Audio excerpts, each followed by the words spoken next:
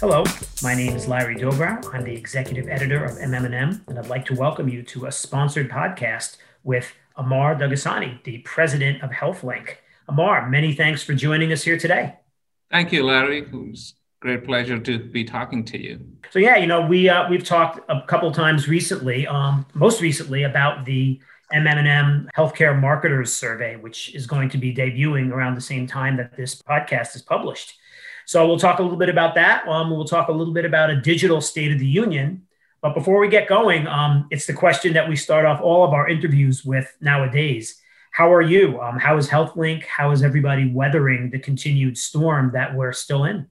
Great question. Before I answer that, I would just want to take a quick minute to, first of all, thank all our frontline workers, especially the healthcare professionals, for just their dedication and the service and the grace in these unprecedented times. So I think, first of all, I want to just extend a thanks and gratitude to all of them.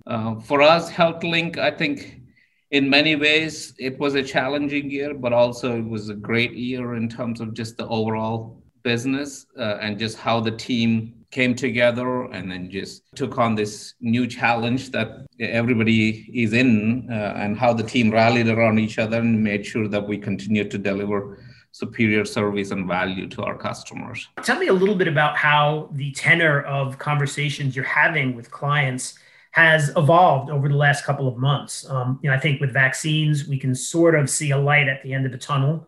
Yeah. How has that changed some of the relationships that you have with clients? What are some of the things that you're hearing now that, maybe you weren't hearing 6 months ago? Yeah, and I think one of probably the big shifts that we have seen is just, again, going back to the thing about the unprecedented times, a lot of it just people were reacting and then just changing tactics as in 2020, even like 6 months before.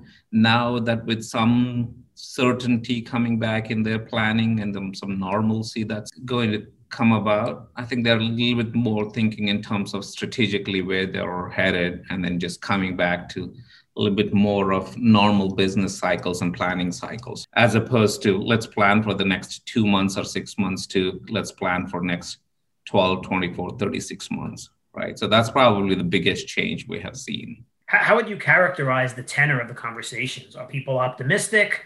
Are people cautious based on everything that they've experienced over the last year, or maybe almost a mix of the two? Yeah, I think it's more than anything. And again, it when I compare to the conversations we had before to now, everybody is very optimistic about the prospects for just not only the economy and just the business prospects, but with the vaccines getting rolled out, I think people are very positive about where we are headed. And I think they have started hearing about like some ambitious plans that they're putting in place and just increasing their investments and looking for some strategic partnerships.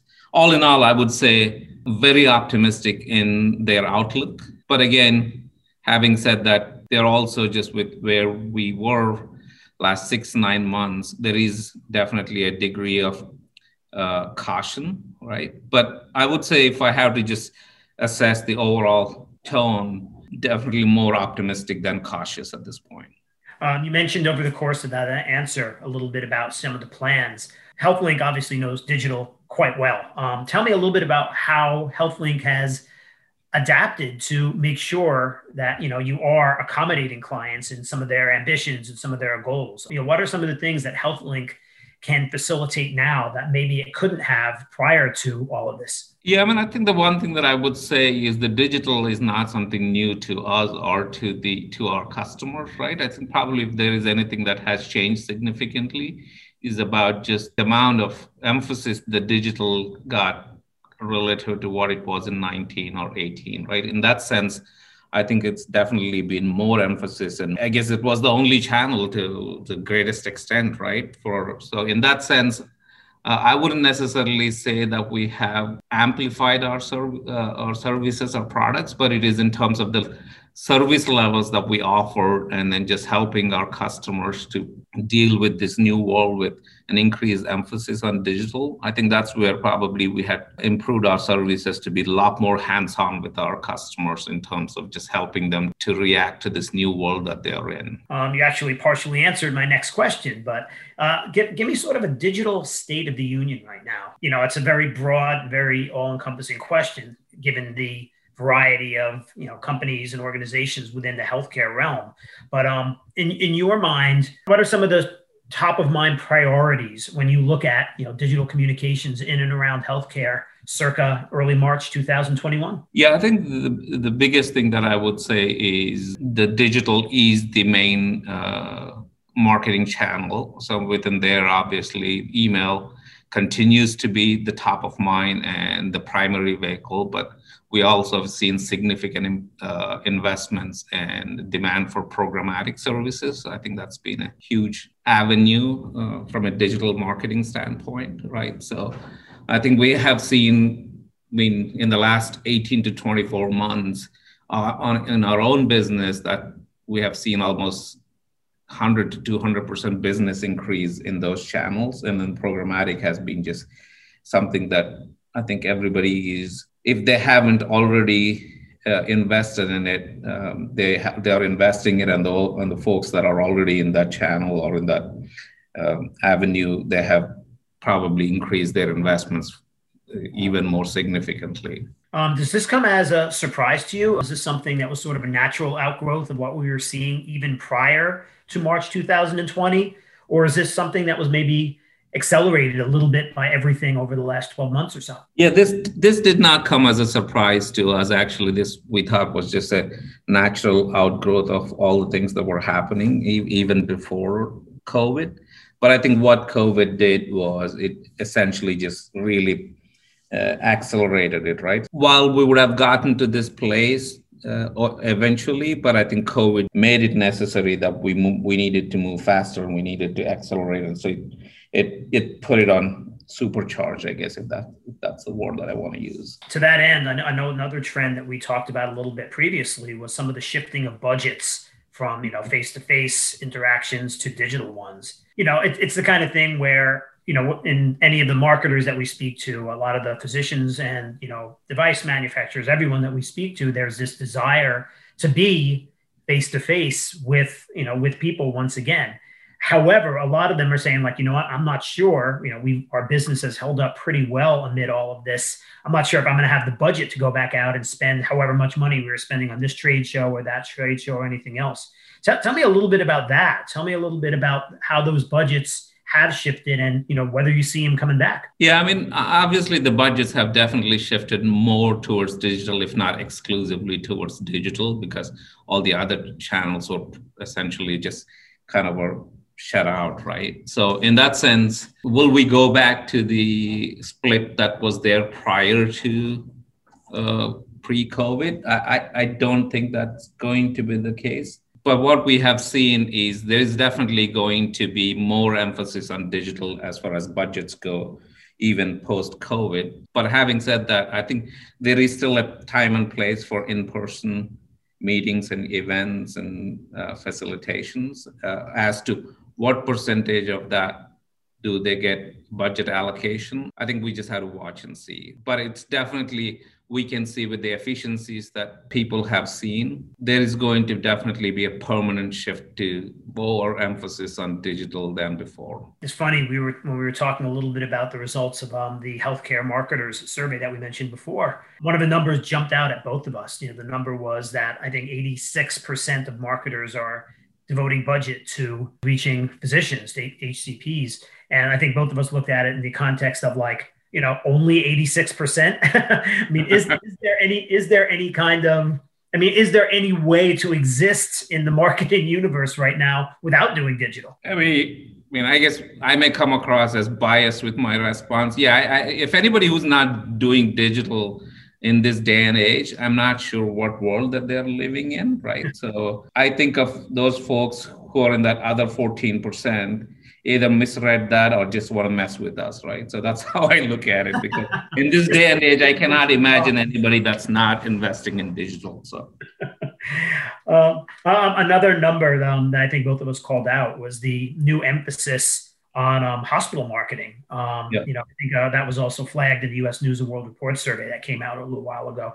Tell us a little bit about that. Why now has that accelerated? I mean, it's almost counterintuitive with hospitals being so busy that there would be the opportunity to pin down some of these people. Well, I think, I mean, the two things that we can think of is in hospitals, there are obviously certain departments are a lot more busier than the others. And so there is some time that they have available that probably there's some of these surveys and the marketing hasn't gotten the attention before, but now that they have some extra bandwidth to allocate to this, right? So that's one aspect of it. And then also just in some ways, when these things happen, businesses have a tendency to go back and just look at how should we be doing things differently.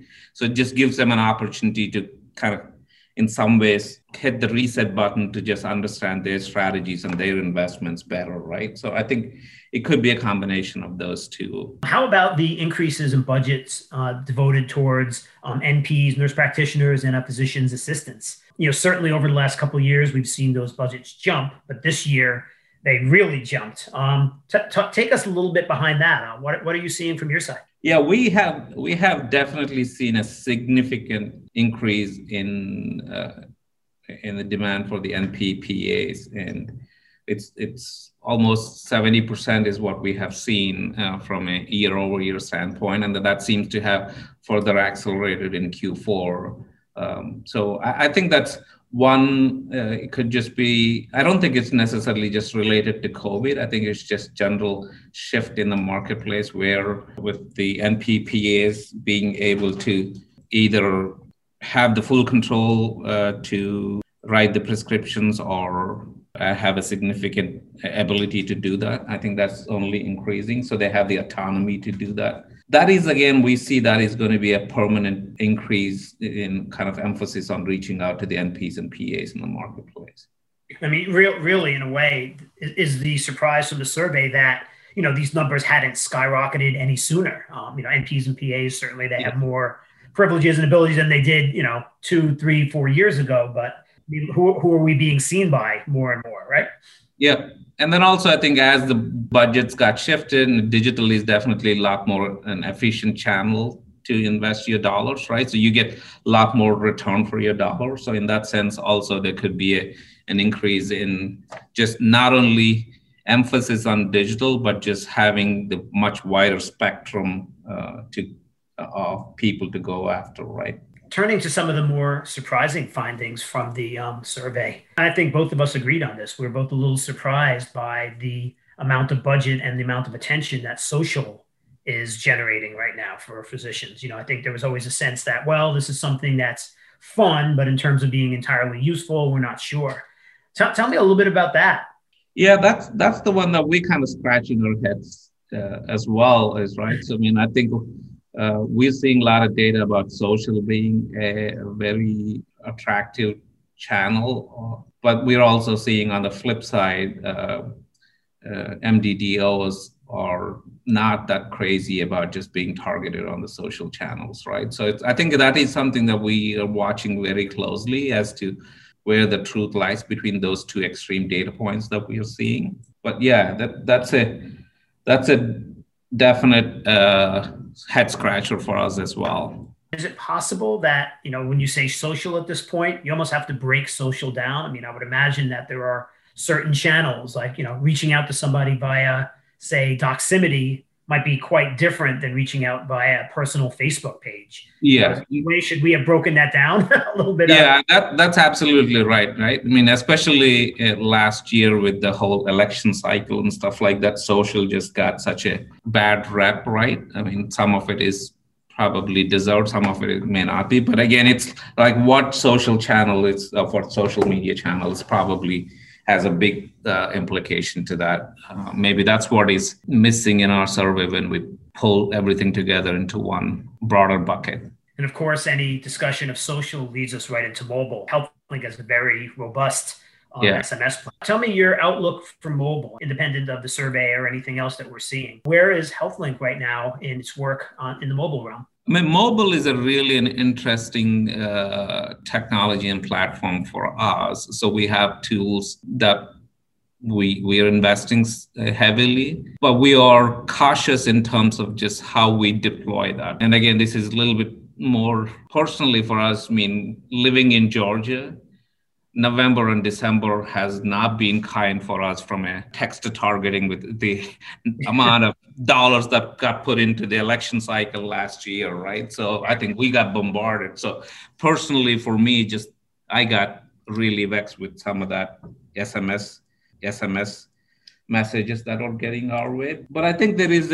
definitely a place where I think used judiciously and where the professionals find value, I think the text and SMS has a place, right? It's again, it's not like one or the other. I mean, like all these are various channels to reach the healthcare providers, but it's about how do we do it with respect and using those technologies judiciously so that we're delivering value.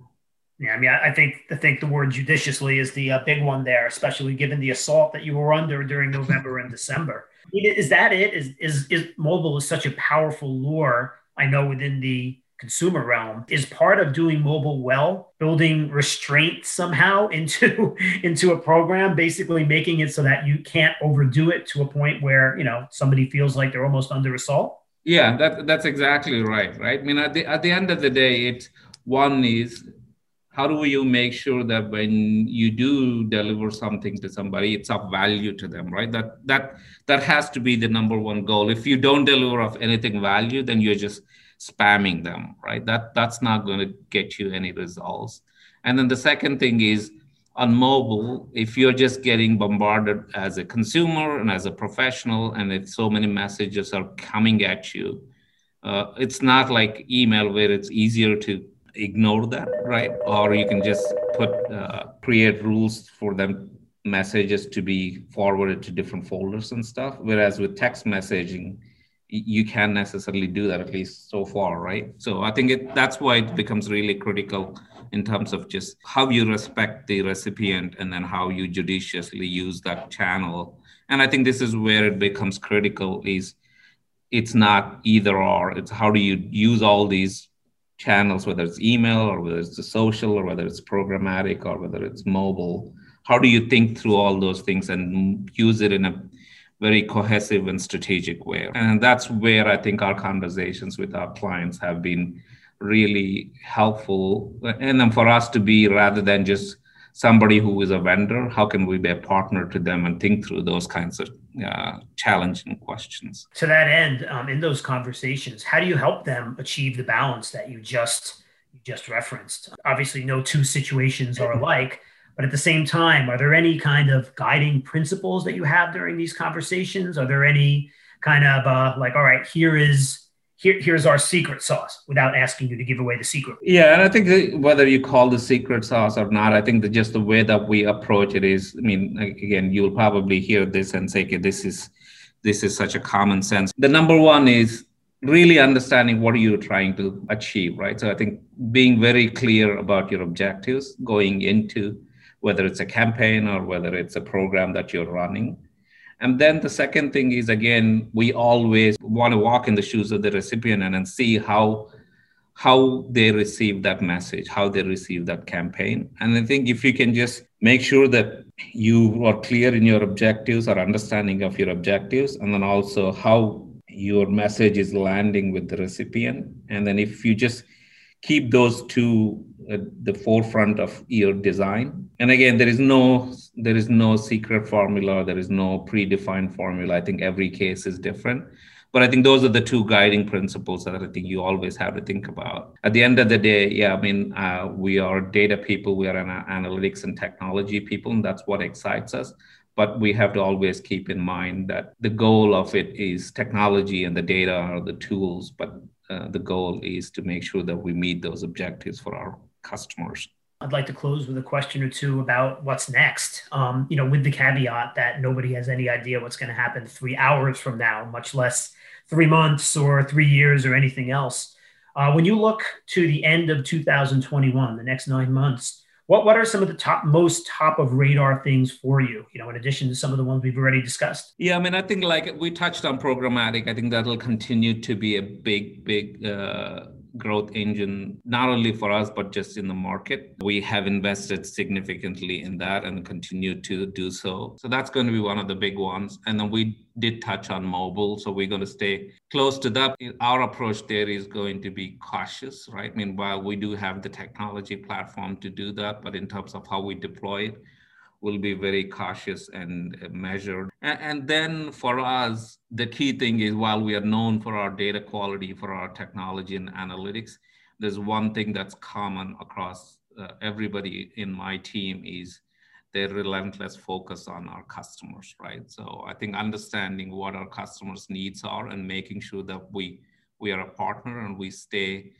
as a partner for them, I think is really key for us. How that changes our plans in the next 3, 6, 9 months, I think for us, if there is one thing that I truly believe in is it's not how you plan, but just making sure that you stay agile and react quickly and change your plans, right? So that's, if COVID taught us anything, it's that is just the people who can adapt quickly and change plans and course correct. I think those are the ones that come out ahead. And that's how we approach our own business as well. Yeah, absolutely. I think flexibility is going to be number one on the skills of, resumes, introductory letters and everything else. Because if you're not flexible right now, you don't really stand a chance at dealing with all the stuff that's being thrown at us. Amar, one last question for you. We just addressed the nearer term future. Tell me a little bit about beyond 2021 with HealthLink obviously growing and doing extremely well. What are some of the things that you eye as you consider the company's continued evolution? What are some of the most important boxes you want to check heading out of 2021 into the great beyond? Yeah, I mean, for one of the big things for us is data if it hasn't, it is going to become even more and more integral to how we provide healthcare, how we communicate and how we run businesses and how we work. For us, we are in the middle of having some of the greatest data assets and then the capabilities around data. So it's about how do we take all the data that we have and create additional data solutions and analytics to provide more value to our customers, right? So that's essentially where we are headed. And like I said, I mean, this is, I hate to repeat this, but our goal is to be a partner to our clients, not just a vendor. And I think that is going to be the philosophy that we use in how we plan for our business. And I think with our capabilities and with the team that we have in place, I'm really excited about where HealthLink is headed, not just the next 12 months, but the next 3-5 years. You're optimistic about where HealthLink is headed. Are you optimistic in general? Are we going to come out of 2021 in a better place than we are right now? Absolutely. And I think we are already seeing some of that in the overall outlook. But I think there are some great lessons learned during the COVID. While it was challenging and it was tragic for many reasons, but also it has made us stronger. It made us resilient, not only as Americans, but also as businesses and as healthcare professionals. I think we have come around where we are a lot more resilient as a group of people. And I'm very excited and hopeful for the future. Here's to resilience. Here's to you and HealthLink. And many, many thanks for coming on and speaking with us today. Thank you, Larry. Appreciate the time. Thank you. All right. For the MM+M podcast, this is Larry Dobrow. Many thanks for listening and come back soon.